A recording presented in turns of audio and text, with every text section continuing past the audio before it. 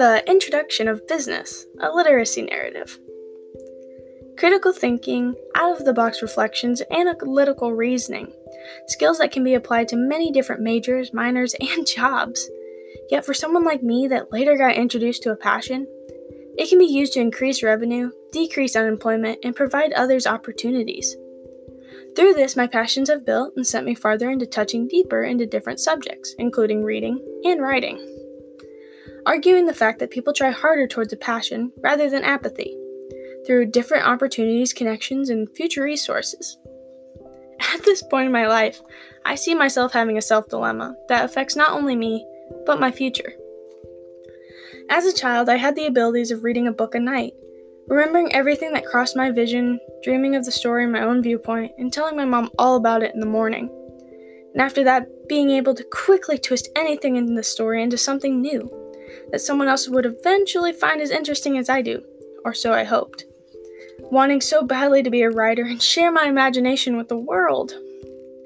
Now the only things I can get myself to read are Facebook articles that look mildly interesting, and reading assignments in which those are already a hassle. Writing assignments like this have slowly reached the top of my procrastination list, causing multiple assignments to become piled on each other, leading to an unnecessary increase of stress.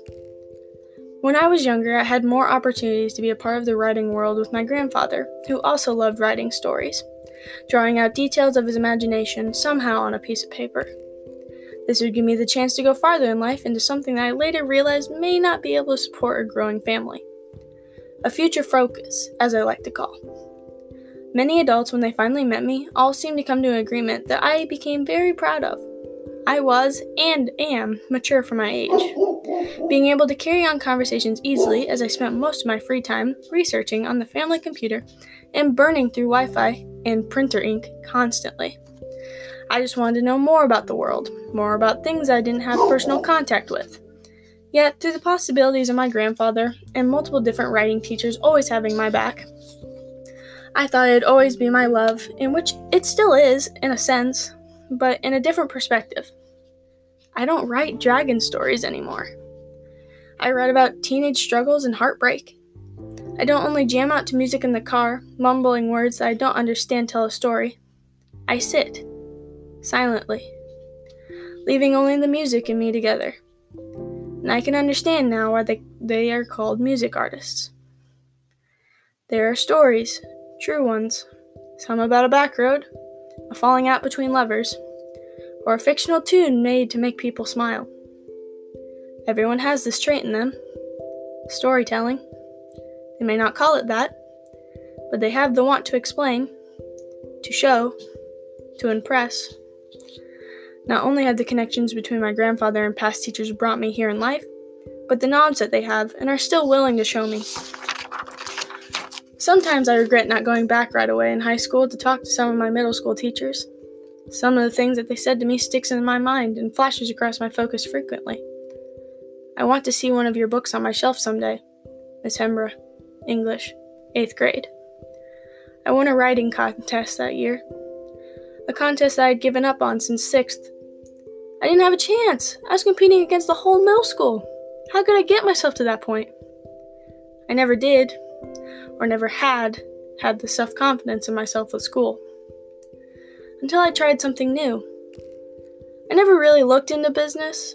It wasn't much of an interest, and I wasn't sure my skills would be the best for something like becoming a CEO. I had fun in the years before my new opportunity. I just didn't realize the person I could be. I wasn't very self-aware. I didn't realize that people didn't want to talk to me because they thought I was too smart for them, or my personality came off intimidating. From what I've heard the psychology students say as an immediate label is alpha female personality traits. So what better to do than join a new class, with a new setting every day, new people, and the chances to get better at creative, entrepreneurial thinking through hands-on personal connections between business owners and kids like me? Land of Lincoln CEO Program, Creating Entrepreneurial Opportunities. A class started in Effingham, Illinois, built to build stronger personalities and more aware students in order to bring back a stronger generation to small towns that need help. For almost a whole school year, I woke up at 5 a.m., left my house by 6, got to the school by 6:20, got to Lincoln by 7, walked into our designated classroom setting by 7:20, and started class by 7:30, depending on where we were meeting and who we were talking to. Walk in. Shake the visitor's hand. A must. Make sure you make eye contact, too. I may have complained about it all the time, or still do, thinking about the amount of lost sleep I had between sports and a class that was an hour away from my home. I got a lot out of it, though. Personal connections that now give me the opportunity to talk to almost anyone in Lincoln, Illinois, and they know me. Our class is important. Our generation is extremely important. And through different forms of teaching, we are providing more students with the abilities of going farther. I am looking for a college right now. I have soccer offers. I have been accepted into schools that I don't believe I should have been accepted by. I have scholarship offers. And I have one small school that has tied itself around my heart that I can't quite get out of my mind. Of course, where is it located? Lincoln, Illinois. The little things matter. I went on a business trip to learn about business, right? Wrong. I went on a trip to somewhere I knew because I wanted to see people I'd met before. This program gave me skills. It gave me the opportunity, and I've learned from it. I am passionate about business and writing.